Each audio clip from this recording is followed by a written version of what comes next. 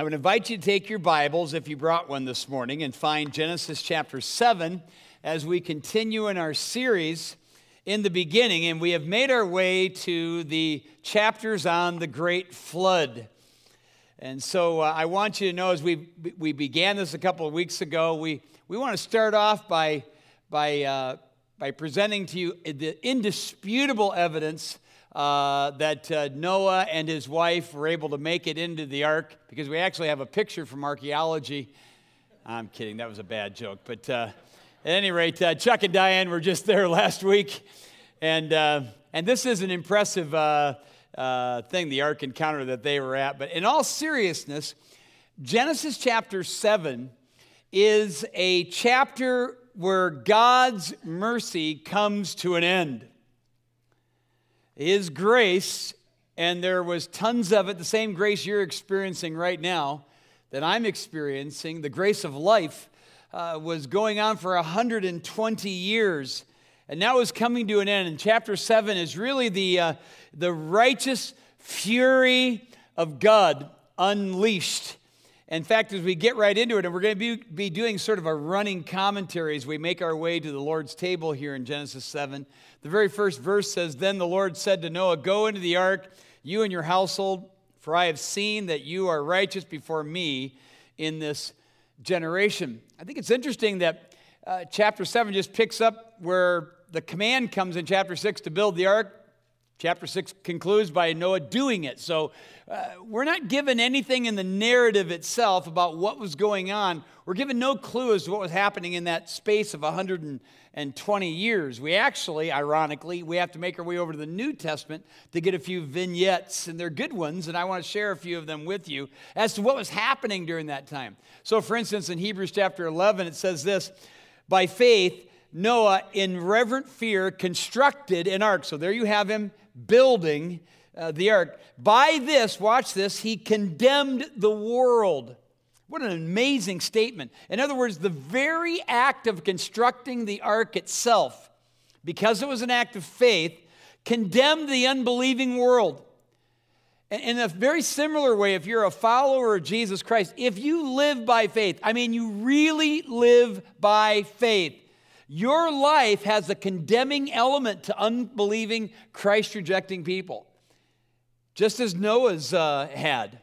Now, in 2 Peter chapter 2, it says that Noah, we saw this a week ago, he was a preacher of righteousness. We discussed the fact he wasn't just building the ark, he was preaching. Somebody just asked me recently, why did it take Noah 120 years to build the ark? And my response was, because I don't know that he was building it all 120 years. I think it was going on during that time, but he was also preaching. And remember, the 120 years was an extension of the mercy and grace of God. And here Noah is preaching the very righteousness of God to this rejecting generation. And my favorite text that gives us a little window into what was going on during that time is in 1 Peter chapter 3, where it says, "God's patience waited in the days of Noah while the ark was being prepared." So do you want to know what God was doing during those 120 years? He was exhibiting his character of patience, because the Bible tells us that God never changes. "I am the Lord, I do not change." God is a patient God. He was a patient God. He always will be a patient God. God is patient toward us, Peter writes, not willing that any should perish, but that all should come to what? Repentance. So God is immutable. He doesn't change. And so what was he doing? Exhibiting his patience during that particular time. So back to the text, we're told in verse 2, God says to him, "Take with you 7 pairs of clean animals, the male and his mate, the pair of the animals that are not clean, the male and his mate, and 7 pairs of the birds of the heavens also, male and female, to keep their offspring alive on the face of all the earth. For in 7 days I will send rain on the earth 40 days and 40 nights, and every living thing that I have made I will blot out from the face of the ground." And Noah did all that the Lord had commanded him. Noah was 600 years old when the flood of waters came upon the earth. Now, if you're into the math and you're into all the words, there's a lot of numbers in this account. But if you go back to chapter 5, you see that Noah was actually 500 years old when Shem, Ham, and Japheth were born. So that means, if my calculations are right, he started this ark 20 years before his boys were even born. So they actually grew up around this, just like many of you are growing up around the things of God. That doesn't mean you accept the things of God. Here he is, 600 years old when the flood comes upon the earth. Verse 7, Noah, his sons, his wife, his sons' wives with him went into the ark to escape the waters of the flood, of clean animals and of animals that are not clean, and of birds and of everything that creeps on the ground. 2 and 2, male and female, went into the ark with Noah as God had commanded Noah. And after 7 days, the waters of the flood came upon the earth. There is sort of a query into what was the 7-day window before the flood actually came upon the earth. And, the answer might be found in Methuselah. Remember, Methuselah was the man who lived longer than anybody else recorded, 969 years.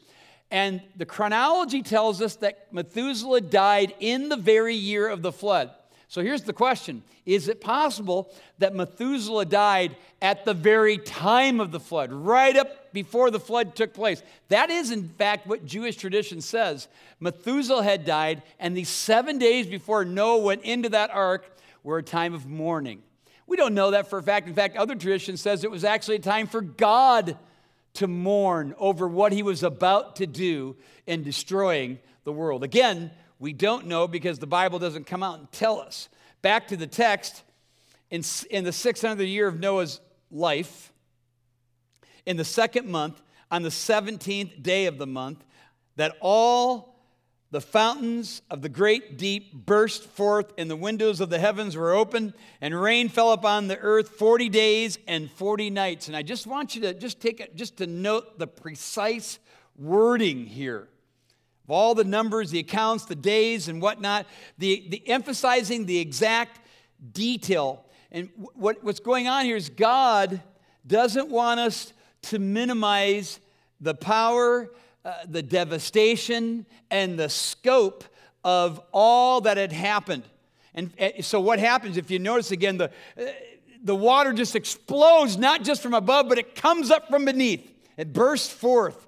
Just imagine how horrific that would have been, how terrifying that would have been. In fact, the Hebrew word rain in verse 12 is a different kind of word. It means an unusual amount, or just a crazy amount, or a heavy amount of rain. So this is 40 days, 40 nights continuously, the fury of it all being unleashed. Verse 13, on the very same day, Noah and his sons, Shem, Ham, Japheth, and Noah's wife, and the 3 wives of his sons with them entered the ark, and every beast according to its kind, and all the livestock according to their kinds, and every creeping thing that creeps on the earth according to its kind, and every bird according to its kind, every winged creature. They went into the ark with Noah, 2 and 2 of all flesh, in which there was the breath of life, and those that entered, male and female of all flesh, went in as God had commanded him.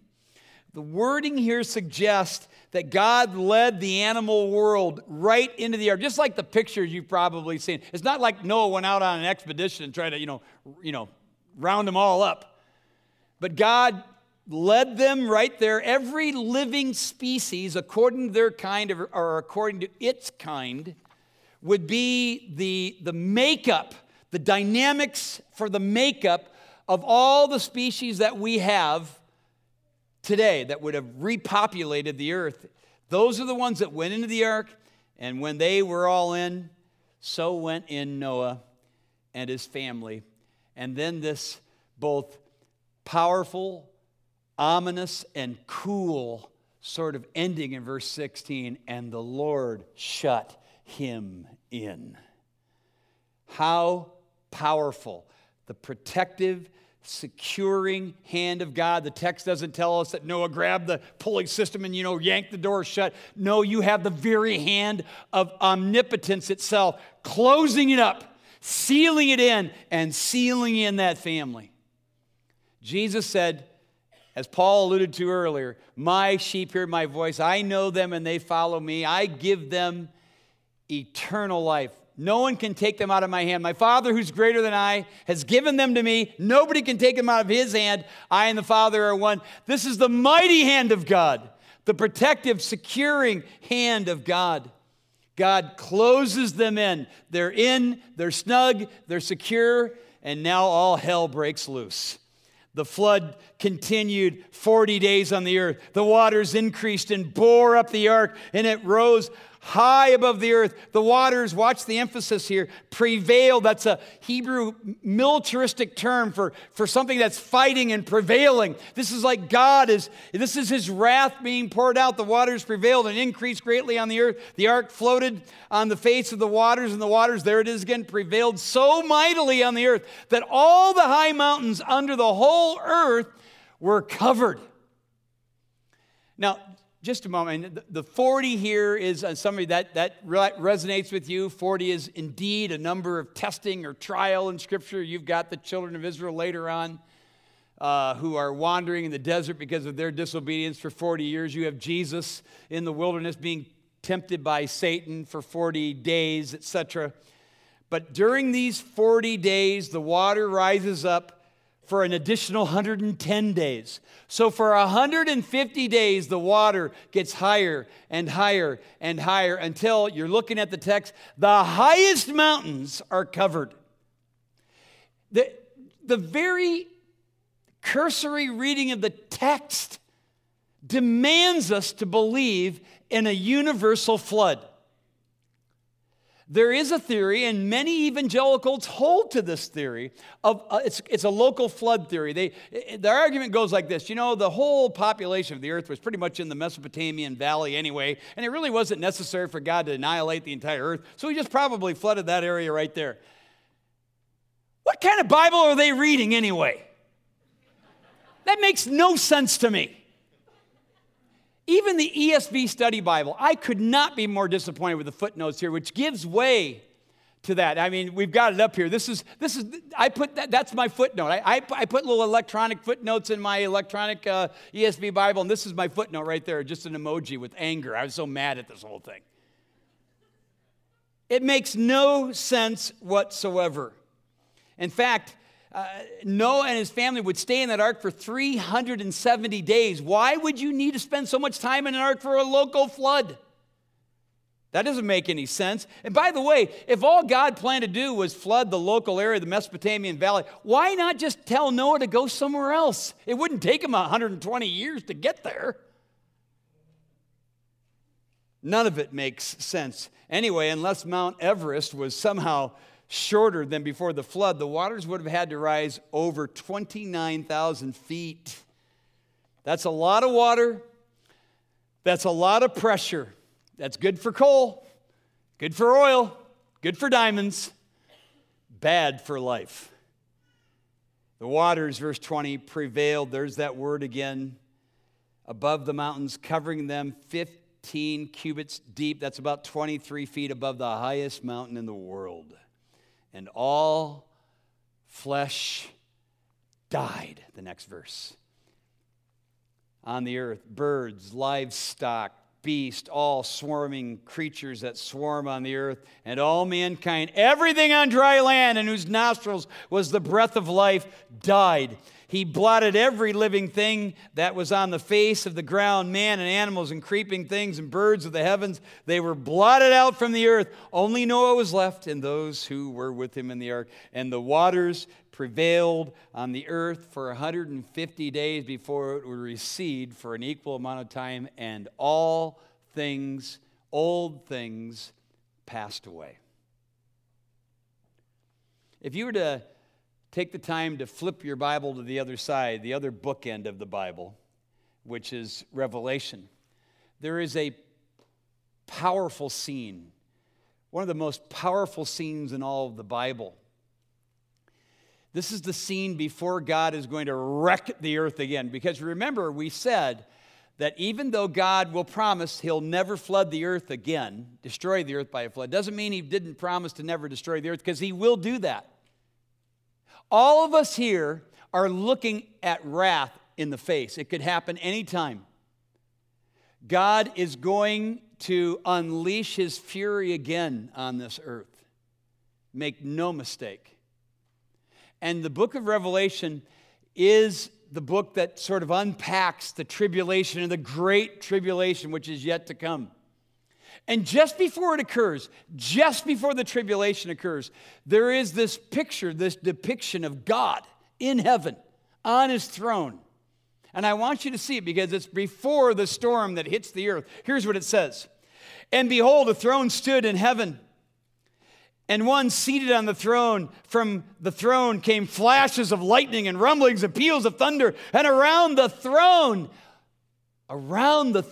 was a rainbow. A rainbow. Now, wait a minute. Rainbows don't appear before storms. They appear after storms, right? Unless you're in heaven.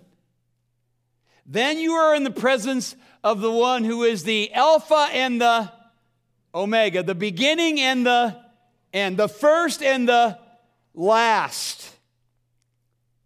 The rainbow around the throne of God before he unleashes his fury, yet future, is a clear reminder to those who love God that no storm you endure, no tragedy you experience, no heartache you feel, no sorrow you carry, no loss you absorb finds you either out of his control or off of his mind.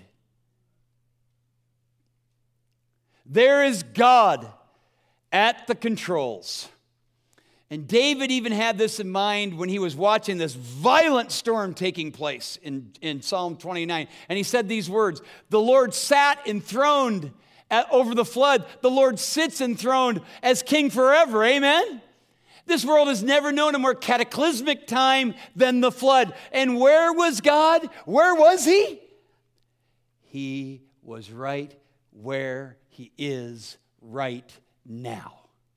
And always will be, residing over it all, controlling all things. The very wording of Genesis 7 is a picture of convulsion and upheaval on a scale heretofore never known or ever will be from a flood perspective, water churning in the most violent of ways for 150 straight days. Imagine the ark, which the Bible says rose above it, and yet imagine the churning going on during that 150 days. That had to be horrifying. And yet, they were safe. I'll say it again. They were safe.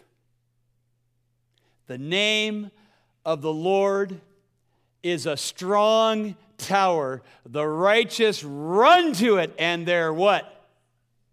They're safe. The New Testament tells us that we have here nothing less than a picture of salvation in a flood and even in baptisms. In fact, here's what it says in 1 Peter chapter 3. It says, Christ also suffered once for sins, the just for the unjust, that he might bring us to God, being put to death in the flesh, but made alive in the Spirit. Now watch this. In which he went and proclaimed to the spirits in prison because they formerly did not obey when God's patience waited in the days of Noah while the ark was being prepared, when there are just 8 of them that got saved. What's he talking? What spirit? Go back to the other one. What is he talking about when he says made alive in the Spirit, in which that is Jesus was in the Spirit when he proclaimed to spirits in prison? What's that all about? I take that to be Jesus proclaiming his victory over Satan and all the enemies that were coming against man during that time, in what I think was an attempt to create an unredeemable people. I think Jesus, during the time between his death and resurrection, proclaimed his victory. That's what I think. And when you get to heaven, you'll agree with me. I hope. God knows. But the point is, look at the next one. That is, it says, 8 persons were brought safely through the water. Watch this. Baptism. which corresponds to this, now saves us. How so?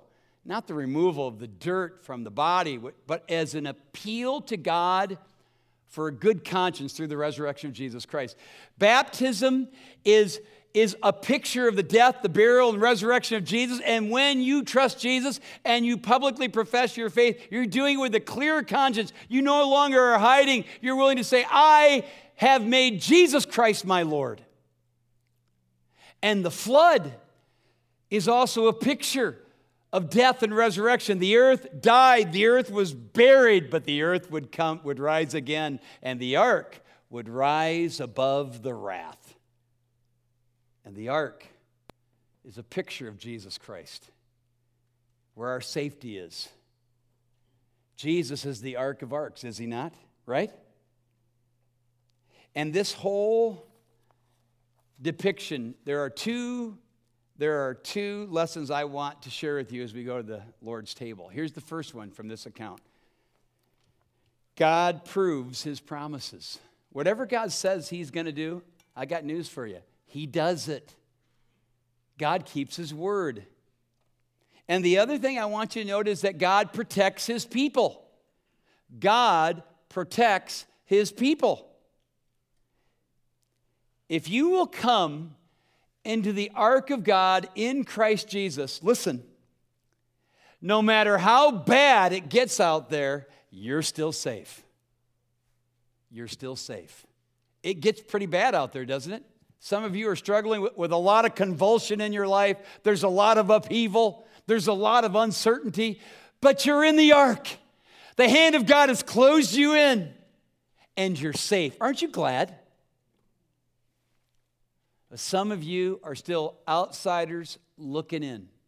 Just as there was one door to the ark, there is only one door to heaven. Jesus said, I am the door.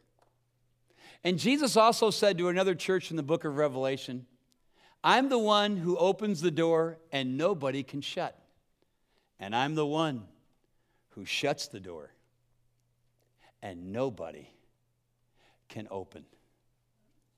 Do not presume upon the patience of God in your life. Come to the ark. The ark is Jesus. Believe in his death and resurrection. Run to him.